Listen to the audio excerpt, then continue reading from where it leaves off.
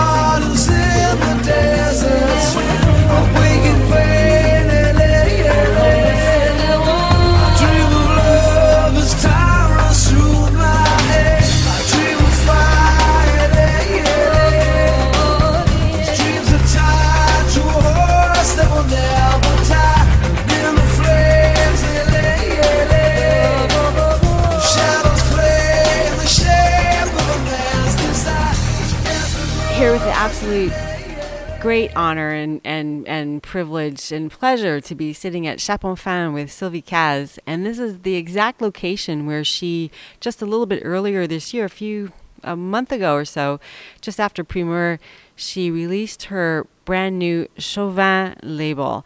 So Sylvie's here to talk to us about this absolute wonderful development in Saint-Emilion. Yes, thank you, Paige.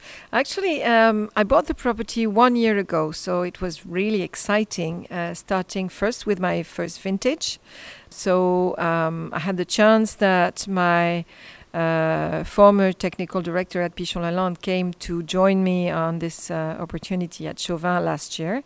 And we did our first vintage starting on the 1st of May and finishing mid-October. when the last grapes were in.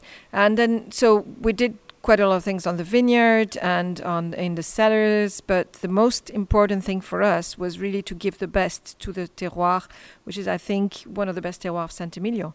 And Can you just clarify that a little bit? Like, why would it be one of the best terroirs of Saint-Emilion? Because Saint-Emilion is, of course, one of the most excellent in the world. yes, actually, Saint-Emilion has 3 types of terroir. And we are part of the northern part of Saint-Emilion, which is close to Cheval Blanc and La Dominique, and we are on the same kind of soil as Pomerol. Really, we're very close to Pomerol, which means that we have clay sandy soils with clay layers quite near the surface, and then iron crust, we say, which give a very particular taste to the wine. And one of the best. What's that word? What's that expression in French? The iron crust. C'est la crasse de fer. I don't know what. Yeah, you would call it exactly in English, actually. But it's very important. It gives a very typical flavor to the Merlot, particularly. And in some areas, we have very good areas for Cabernet Franc as well, which we are developing. But it's a majority of Merlot. And so the wines illustrated the quality of this terroir. I mean, this year, in 2014, we were quite happy with what we got. There was a very good sunshine, especially at the end. I mean, the month of September was fabulous. We picked under great sun and definitely very concentrated grapes. And we try to get the most lovely texture and elegant texture to the tannin. So we're very happy to present the wines at the beginning of April. And I know that was a big event here at Château-Fan, and all the wine writers here in France have been talking about it. And are you doing this as a solo affair, Sylvie, or do you have family helping you, or? Well, I bought the property with my children. I have 3 children, but among the 3 of them, only my daughter wants to join me on this venture. So she is studying at the moment, studying on wine property management, and she's going to join me. Actually, it's funny because we bought the property from 2 ladies who were sisters, not mother and daughter, but sisters, and who did a great job actually with the property for 20 years. And so, it's a rather feminine story. And we decided that because we needed to change the label, it was a new story and we needed to change it. So we took a no label from 1929 that we discovered in the property. And we decided to remodel it, giving it a sort of elegant and more feminine style than the previous one. So to illustrate this. And just having had a look at that label, it's very approachable, it's very readable. I don't feel like I have to have a PhD in Bordeaux wine label, reading to understand it. Is there any symbolism in the angel riding a lion? Yes. Actually, we decided we added this because we wanted to have a sort of illustration of what the word Chauvin means, because there was no great chateau that we could put on the label. And actually Chauvin means, of course, in one sense chauvinist, but in French it sounds much, much nicer because it means the person who is so proud of his land and so loving. I mean, he loves his land so much. And we find this little drawing from mythology, regular image in mythology of a Cupid, the god of love, cuddling a lion, meaning that love is stronger than evil, if you want. And the lion is the emblem of Saint-Emilion, so we decided to put it on the label. And it's also a feminine story as well, so we enjoyed it. That's full of representation and symbolism. Do you have any nice little tips as to what your first release? Then, what kind of pairings can we look for? Well, actually, this 2014 will need a few years to really develop to its best. I mean, you don't have to wait 20 years, of course, but let's say 5 or 6 years, and then it will be really booming and showing its best. Even a few more if we really want the real best. But I would say that, of course, it can go with a lot of things. But I think with a meat which is not too strong, not like venison or anything, but on the contrary, a meat which could be veal or beef or something simple. Or duck would be really great. I mean, the duck we had at the Chapon-Fin lunchtime, for example, would perfectly go with it. And I think, the way we cook it, which is not too cooked, will really balance the roundness of the merlot, the fruit of the merlot, and at the same time, the little, the structure, which is a bit more strengthened, given by the Cabernet Franc this year. Yes. That Cabernet Franc gives that nice backbone, if you will.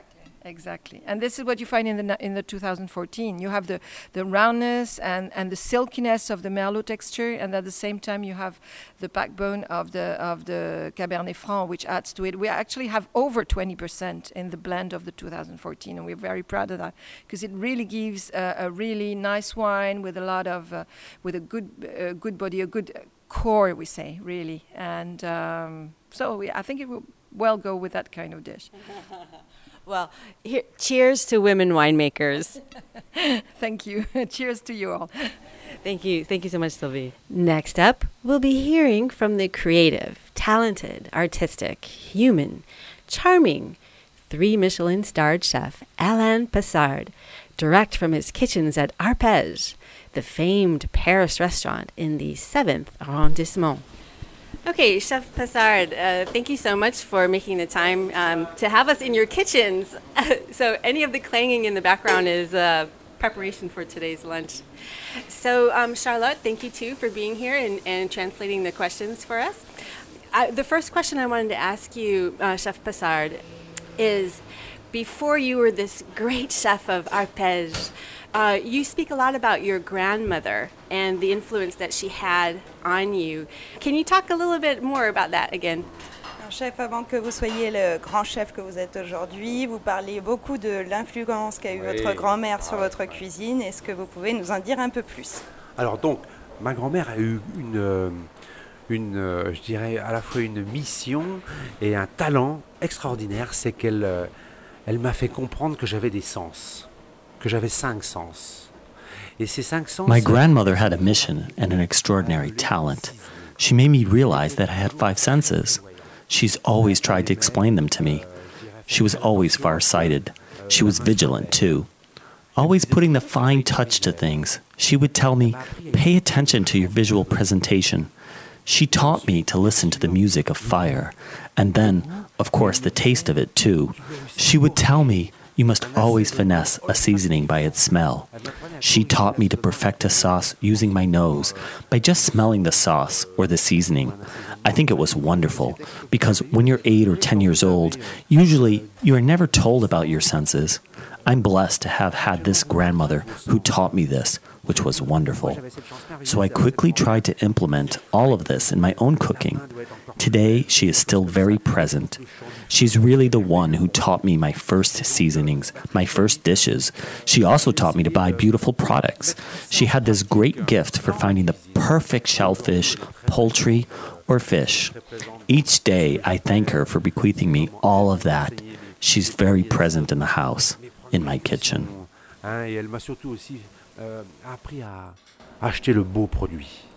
Elle avait un talent fou pour trouver le beau coquillage, le beau poisson, la belle volaille. Et donc, chaque jour, je la remercie de m'avoir laissé tout ça. Et elle est très présente dans cette maison, dans cette cuisine. J'ai toujours le sentiment de la voir dans le fond de mes yeux. Nice, and that leads us right into the next question, which is, you are the first, and I think still the only chef here in Paris to maintain and have your own vegetable gardens.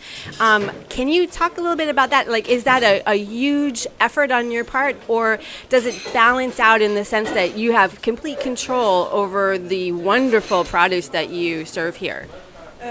Vous avez donc créé des potagers. Vous êtes probablement l'un des seuls chefs à Paris à avoir ses propres potagers. Est-ce que vous avez un contrôle sur les choix que vous faites? Est-ce que c'est vous qui dites quels légumes vous voulez faire pousser au potager? Et parlez-nous-en un peu plus. Ah, c'est une belle histoire. Hein. Mes jardins m'ont changé ma vie. Ils m'ont changé ma vie de cuisinier. Mes jardins m'ont fait redécouvrir ce que voulait dire le printemps, ce que voulait dire l'été, l'automne et l'hiver. Ma cuisine a pris... It's a great story. Gardens have changed my life as a chef. They've made me rediscover the meaning of spring, summer, autumn, and winter. My style as a chef reached a new level thanks to my gardens because nature has taught me so much. Nature taught me that I was only supposed to use tomatoes in my kitchen 3 months of the year. It's huge, extraordinary. My cooking has become a lot more exact, more precise, thanks to my garden. Moreover, this allows me to show appreciation for another profession, that of the gardeners. Then, there's this notion of anticipation, having to wait for that aubergine, asparagus, zucchini, spring, summer. One's cuisine becomes so much better, more in tune with the season, thanks to what Mother Nature has planned. Savoir attendre une courgette, savoir attendre le printemps, savoir attendre l'été. Vous voyez, cette notion de rendez-vous. Et on fait une cuisine qui est tellement meilleure, tellement plus juste, grâce à ce que la nature a mis en place. I completely understand what you're saying. It's almost exciting when you see the seasons come. I mean, it's exciting, and when you have a garden, it must be even more exciting.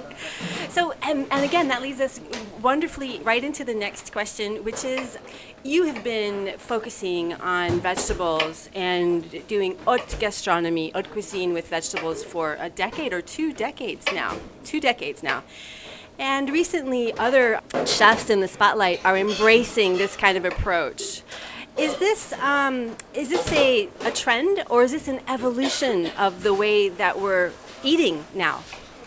Vous êtes un des premiers à avoir créé cette cuisine légumière. On m'a dit aujourd'hui, ça fait plus de 20 ans que vous faites cela. D'autres chefs vous suivent. Est-ce que vous pensez que c'est une mode, ou est-ce que c'est vraiment l'évolution de la cuisine ?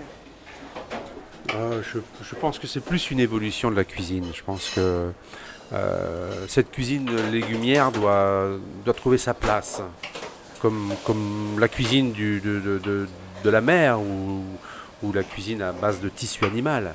Cette cuisine légumière, elle est aujourd'hui de toute façon la cuisine la plus créative. I think it's an evolution of cuisine. I think this vegetable-based cuisine must find its place, just like seafood or meat-based cooking. Today's vegetable-based cuisine is undoubtedly more creative. First of all, nothing has ever been done with a leek or beetroot. All must be invented. Moreover, other forms of cooking do not have the same level of creativity because a carrot or a turnip have a specific color, shape, form, fragrance, and flavor. Through all of this, one must become extremely creative, as one can behave a little bit like an artist or a sculptor, almost like a designer. In fact, we sometimes use the words vegetable fabric. It's almost like haute couture. On top of that, this form of cooking is very relaxing, healthy, and easy to digest, provided one respects the seasons. It's quite a poetic cuisine, almost a musical cuisine, a cuisine that sings. A cuisine which is both soothing to cook and to savor. So I believe we're only opened the very first pages of this book. I think we'll go really far with this form of cuisine because there is so much inspiration that comes from a garden. C'est presque un livre, cette cuisine légumière. On est sur un livre dont on vient d'ouvrir les premières pages. Et je pense qu'on va aller très loin. Très très loin, parce que il y a énormément d'inspiration dans un jardin. That is so beautiful. beautiful. You know how they say there are horse whisperers and dog whisperers, people who have a special communication. I think you are a plant and vegetable and flower whisperer. Thank you so much, Chef Arpège. You're welcome. Welcome. Chef Passard. You're listening to Paris Good Food and Wine with me, your host, Paige Donner.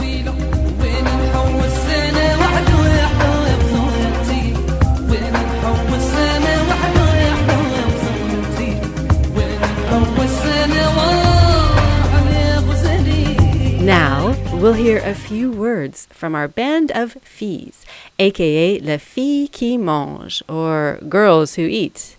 Namely, for this segment, Lindsay Tramuta and Margaret Kemp.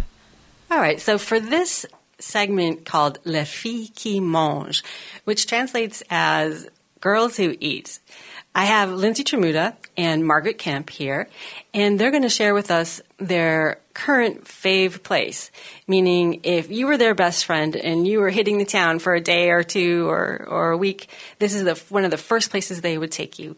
So, Margaret, are you ready to take it away? Yes, the other day I was in the Rue Daguerre, which is one of the famous street markets in Paris. There are about 75 of them, actually, but so I suggest that the first thing you do with a best friend is check out the street markets, because they really are just Paris. They describe Paris perfectly. So I found this restaurant called Augustin, because it was all shiny and new, and it had been taken over. It's an old brasserie which had been revised and corrected by a gentleman called Augustin, who is from Corsica. And he has a chef who is French, but who loves Corsica as well. So you've got a spin of French traditional dishes with a little touch of Corsica, like the seasonal cheeses from Corsica, Corsican wines. And it's just a very, very interesting menu. There's a terrace outside for sunny days where you can sit. And there's a zinc bar, so you can just go in and have a plate of charcuterie and a glass of Patrimonio Corsican wine. And it's just a great atmosphere. It's a great place for making new best friends. Do you have to have a loaded wallet, or can you just, is it what per person? No, you can get a 3-course lunch or dinner for about 38 euros, which I don't think in this current economic climate is that bad. But you can also just have a glass of wine and a plate of charcuterie. So you can judge your own budget. You can make your own budget. Fantastic. And the desserts are amazing. Are they also Corsican, or? They are, yes. They are inspired. Some of them are inspired by Corsica, and others are like French traditional desserts. A chouchou, which my best friend said was better than the one at Angélique, but don't tell Angélique. And Lindsay, what's your favorite place? So I have a particular fondness for Le Richet, which is in the 10th, right on the corner of Rue Richet and Faubourg Poissonnière. And what's an interesting little personal anecdote about this is that I remember when it was Le Richet, a no-frills lunchtime brasserie, sort of nicer than a brasserie, but, barely a bistro, back around 2009. And then when it was taken over by, a very young entrepreneurial restaurateur, and turned it into something really exceptional. So it's really a destination. And not only did I just recently take a close friend there who was passing through Paris, but I took my family when they came to visit last summer. And the greatest thing about it is they have sort of continued service. You can go for a nice little easy breakfast in the morning. They do a lunch service, and you can go in for, very much like Margaret said, there's this culture of being able to just stroll in sort of the middle of the afternoon if you have a little hankering for a glass of wine or a plate of charcuterie. But for me, the real environment comes to life in the evening. So they don't take any reservations. You just sort of need to go. And the cooking is very market fresh. They have a handful of appetizers, a handful of mains. That's it. And the desserts are spectacular and always tend to incorporate some sort of a fruit, in really wonderful ways. And it's really simple, but beautifully done, flavorful cooking, and the biggest advantage is that it won't break your wallet. I think the price to quality ratio is almost unbeatable in the city. So it's become definitely a favorite, and one I've been pleased to see has grown in the number of locals and regulars that really go there. So there's this sense of community. You tend to see people you've seen there before. So it's a wonderful spot. The menu changes often, and I've never ever had a bad experience. And neither did my father, who said that of the places I took him in Paris, it was absolutely his favorite and the most memorable. Wonderful to hear. And that's in the Grand Boulevard? In that area, yeah, exactly. So it's several blocks from the actual Grand Boulevard, where you've got Le Grand Rex, and then, just head down a couple of blocks, and there it is, ready and waiting. And Margaret, yours was in the 14th arrondissement, is that correct? Yes, Rue Daguerre, and it's Metro Gaîté or Denfert Rochereau. Wonderful. Thank you both so much for sharing that with us. Thank you. Thank you. For those of you visiting Paris in September, and for those of us living here, September is always a busy month in the city with lots of events for the rentrée, what the French call the time of year when they are back from their July and August summer vacations. This season, a few highlights having to do with food and wine are the Street Food Temple. For its second year running, the event space, Carreau du Temple, is hosting a weekend-long event from the 25th to the 27th September, featuring street food from all over the world. This year, South Korea holds the place of honor, and all are welcome to stop by and feast of these delightful tastes and aromas. The Carreau du Temple is in the 3rd arrondissement, very close, in fact, to Paris's oldest covered market, the Marché des Enfants Rouges. Another culinary highlight this month is the floating market, or Marché Flottant, that is taking place September 18th to 20th in the 5th arrondissement. Here, along the Quai Montebello and de la Tournelle, you will find boats, skiffs, and barges, all filled with small artisanal producers of food gems from the southwest of France, such as foie gras, wines full of sunshine, fattened duck, and other delectables. And just a heads up to mark on your calendar for October is the festive and favorite annual Vendange de Montmartre, where the entire village of Montmartre and much of Paris, too, celebrate the harvest of the small vineyard that graces the sloping hill which descends from just behind the Musée de Montmartre. These 4 days of festivities are filled with parades, song, and dance, and, of course, quite a lot of wine drinking. Definitely not to miss, especially if you've never been. The dates for this year, the 82nd annual, are October 7th to 11th. For more information about these and other Paris happenings, go to paris.fr. Thanks for joining us for another episode of Paris, Good Food and Wine. I'm your host and producer, Paige Donner, and a grand merci to the Good Food and Wine team. Paris Good Food and Wine is brought to you in part by the generous support of FUSAC, Paris's English language website and community resource since 1988. Visit www.fusac.fr. And the show is also brought to you by the support of Paris Food and Wine. Visit us at parisfoodandwine.net. Thanks for joining us for this half hour of Paris Good Food and Wine. Myself, Paige Donner, and the rest of the team look forward to seeing you again here for the next episode of Paris Good Food and Wine. Because it's oh so good.